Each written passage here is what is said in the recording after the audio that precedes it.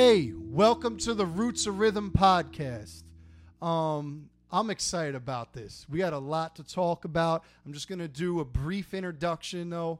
We're going to be talking about music history, music influences, vintage gear, you name it. The first episode is going to be recorded this weekend with a really close buddy of mine. It's going to be a special one. Also, this weekend, don't forget, my band's playing at the King of Clubs in Syracuse, New York, Saturday night. So swing by. Let's get into this. This is a 1965, 100% original, pre-CBS, candy apple red Jaguar. You gotta love that candy apple red. I mean, a gorgeous color, really cool guitar. There's just something about vintage guitars, the tone, you can't replicate it.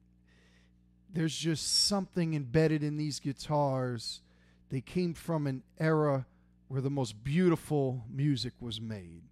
We're going to talk a lot about that and how it influenced artists these days. And people to this day play vintage guitars on their records.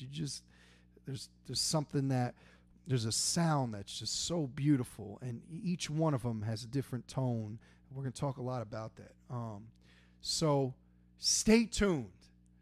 Roots of Rhythm, rock and roll.